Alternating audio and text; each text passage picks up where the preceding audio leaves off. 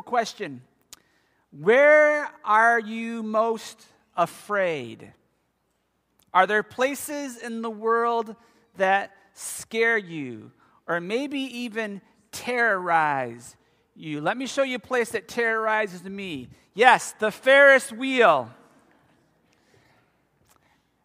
The Ferris wheel. And you're saying to yourself, well, Pastor Chris, that's silly. Why would you be afraid of the Ferris wheel? You're just making that up. No, I'm not.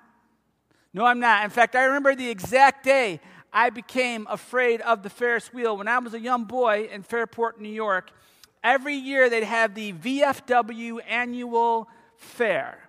And there'd be food, and there'd be games, and there'd be rides. And once during the week, they'd have a thing called Children's Day.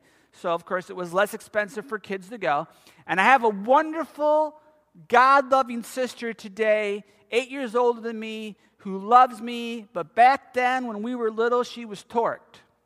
Because my mother made her take me with her friends to the carnival. So, imagine this, me and my sister and her friends in line for the Ferris wheel. And I'm all excited because it's the Ferris wheel, right? And her friends start having this conversation. They start talking. They go, yeah, did you hear about what happened at the carnival last week in that other town? Yeah, these kids got in the Ferris wheel, and they started rocking the chair, and all of a sudden the Ferris wheel tipped over, and everybody died.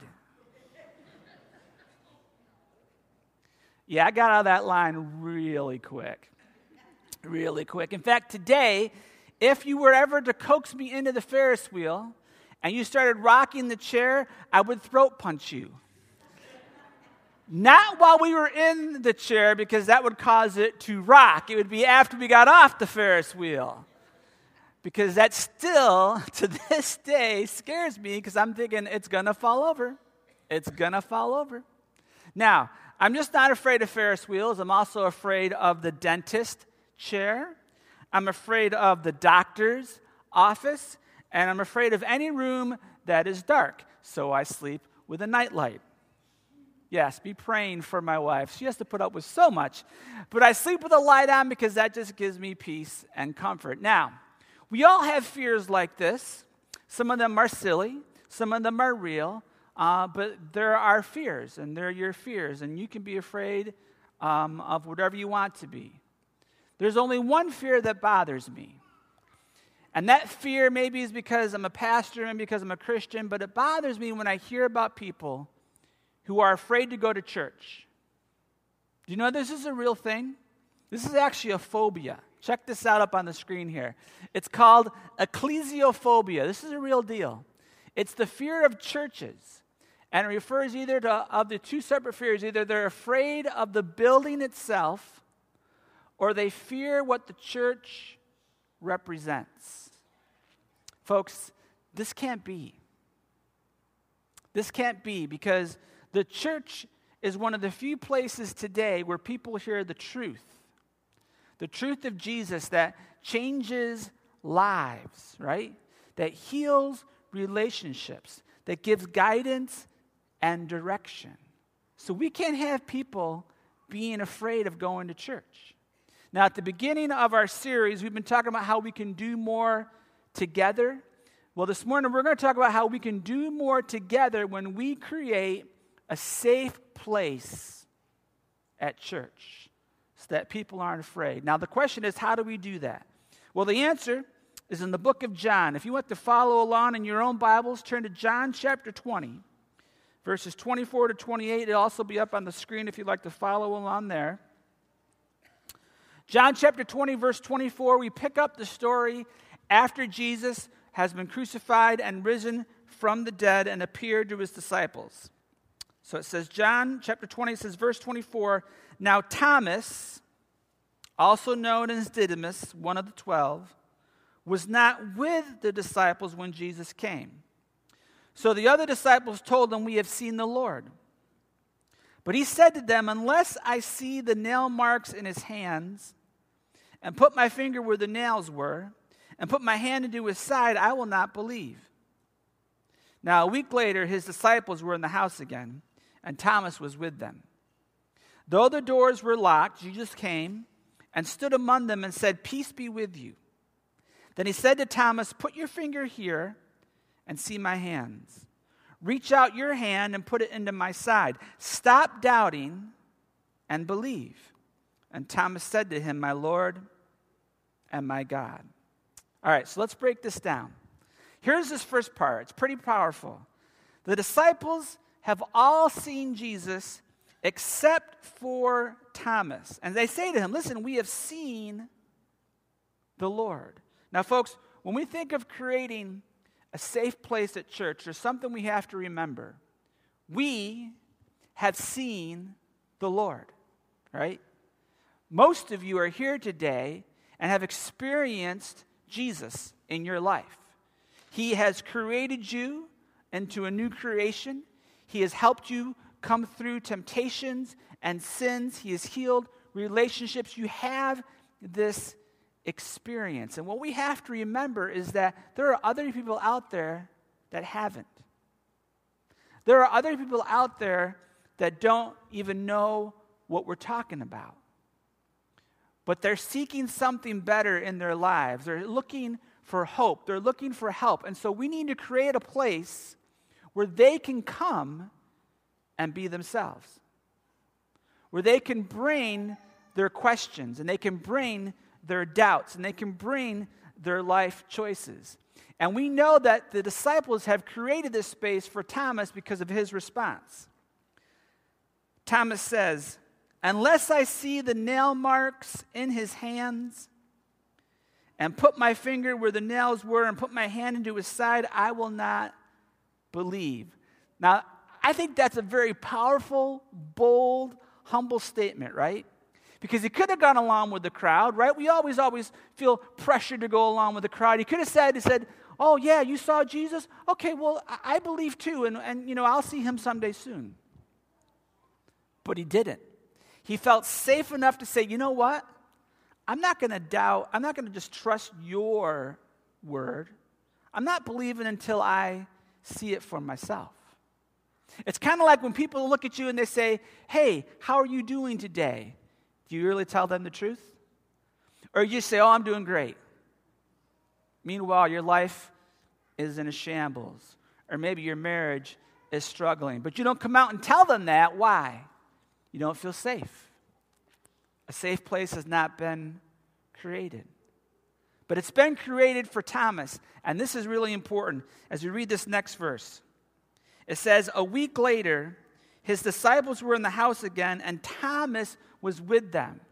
Now, you might have just taken this for granted before, but I want you to see how powerful this is. You know what this means? They did not kick Thomas to the curb. In other words, Thomas said, "Hey, I don't believe what you guys believe until I see Jesus." And you know what they said? "Okay. You can still hang with us. You can still come with us. We still love you.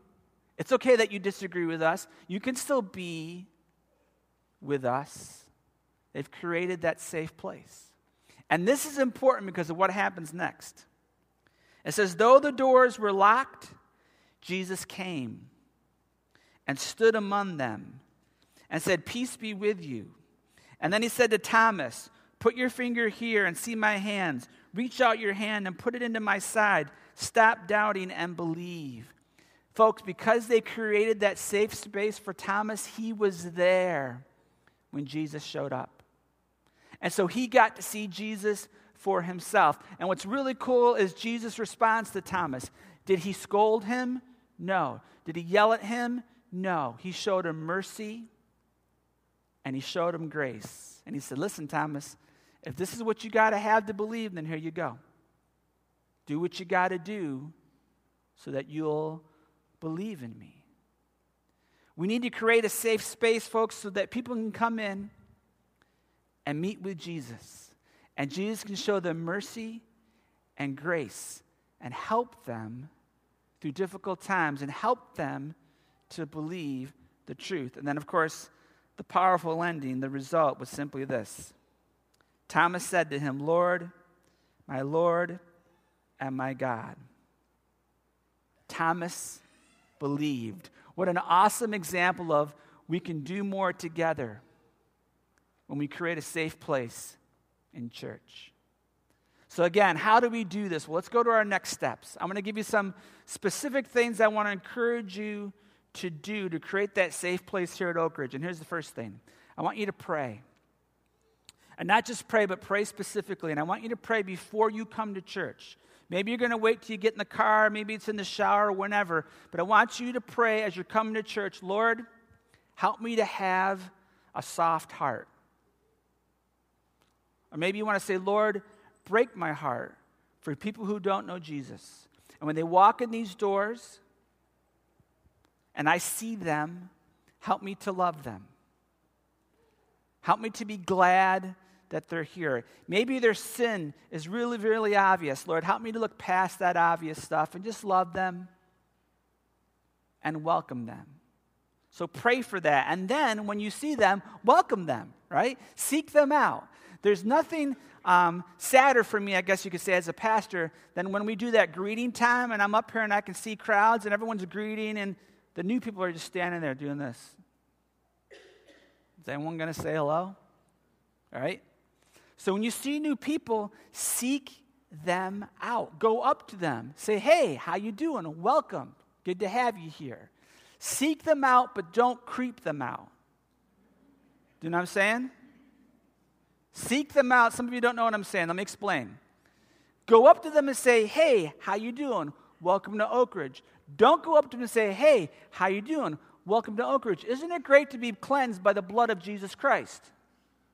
That will freak them out. Do you know why? Even though we know it's good news, and someday they're going to know it's good news, right now, blood to them, for most people, is gross, right? Being washed in blood is grosser. So don't lead with that kind of stuff. Lead with stuff like, hey, how you doing? How'd you hear about the church? Good to have you here. And then build into maybe asking them about their hobbies and maybe inviting them out for coffee, right? Seek them out. Don't creep them out. And then here's the thing. Pray for them during church. This is important.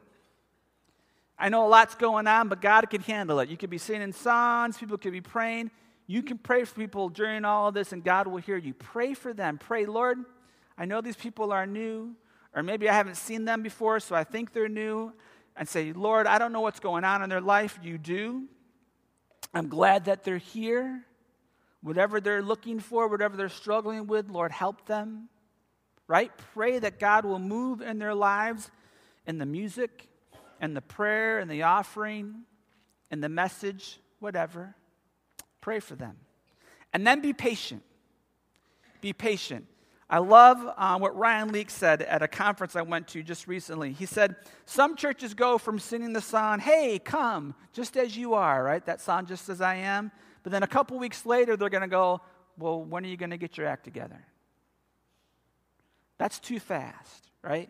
We got to give people time, people patience to grow in that relationship, right? We can't rush them. Now, this is very passionate to me. This is important to me because I'm standing here today simply because the first Free Methodist church I ever went to had created a safe place for me. Because I grew up Roman Catholic, and so I knew all the things you do as a Catholic. I knew when to bend my knees. I knew when to stand. I knew all the stuff to say. I had that down. But when I started dating Joanne, she said, well, I want you to go to church with me. So I went to my first Free Methodist church. I'm going to tell you right now, I was scared. I was scared to go to this church because I didn't know what to do, what they were going to think of me. And I also, of course, had anxiety, so that added all to the fun.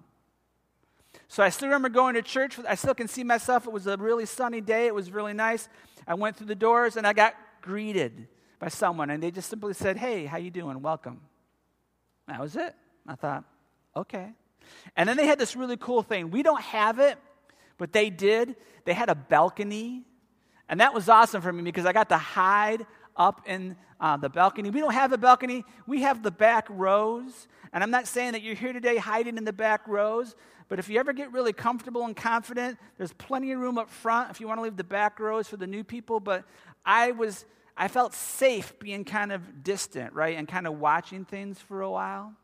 And then, of course, I'm with Joanne, so she's praying for me during the whole service. And then, you know what? They let me do stuff. and they were patient. I've mentioned this to you before.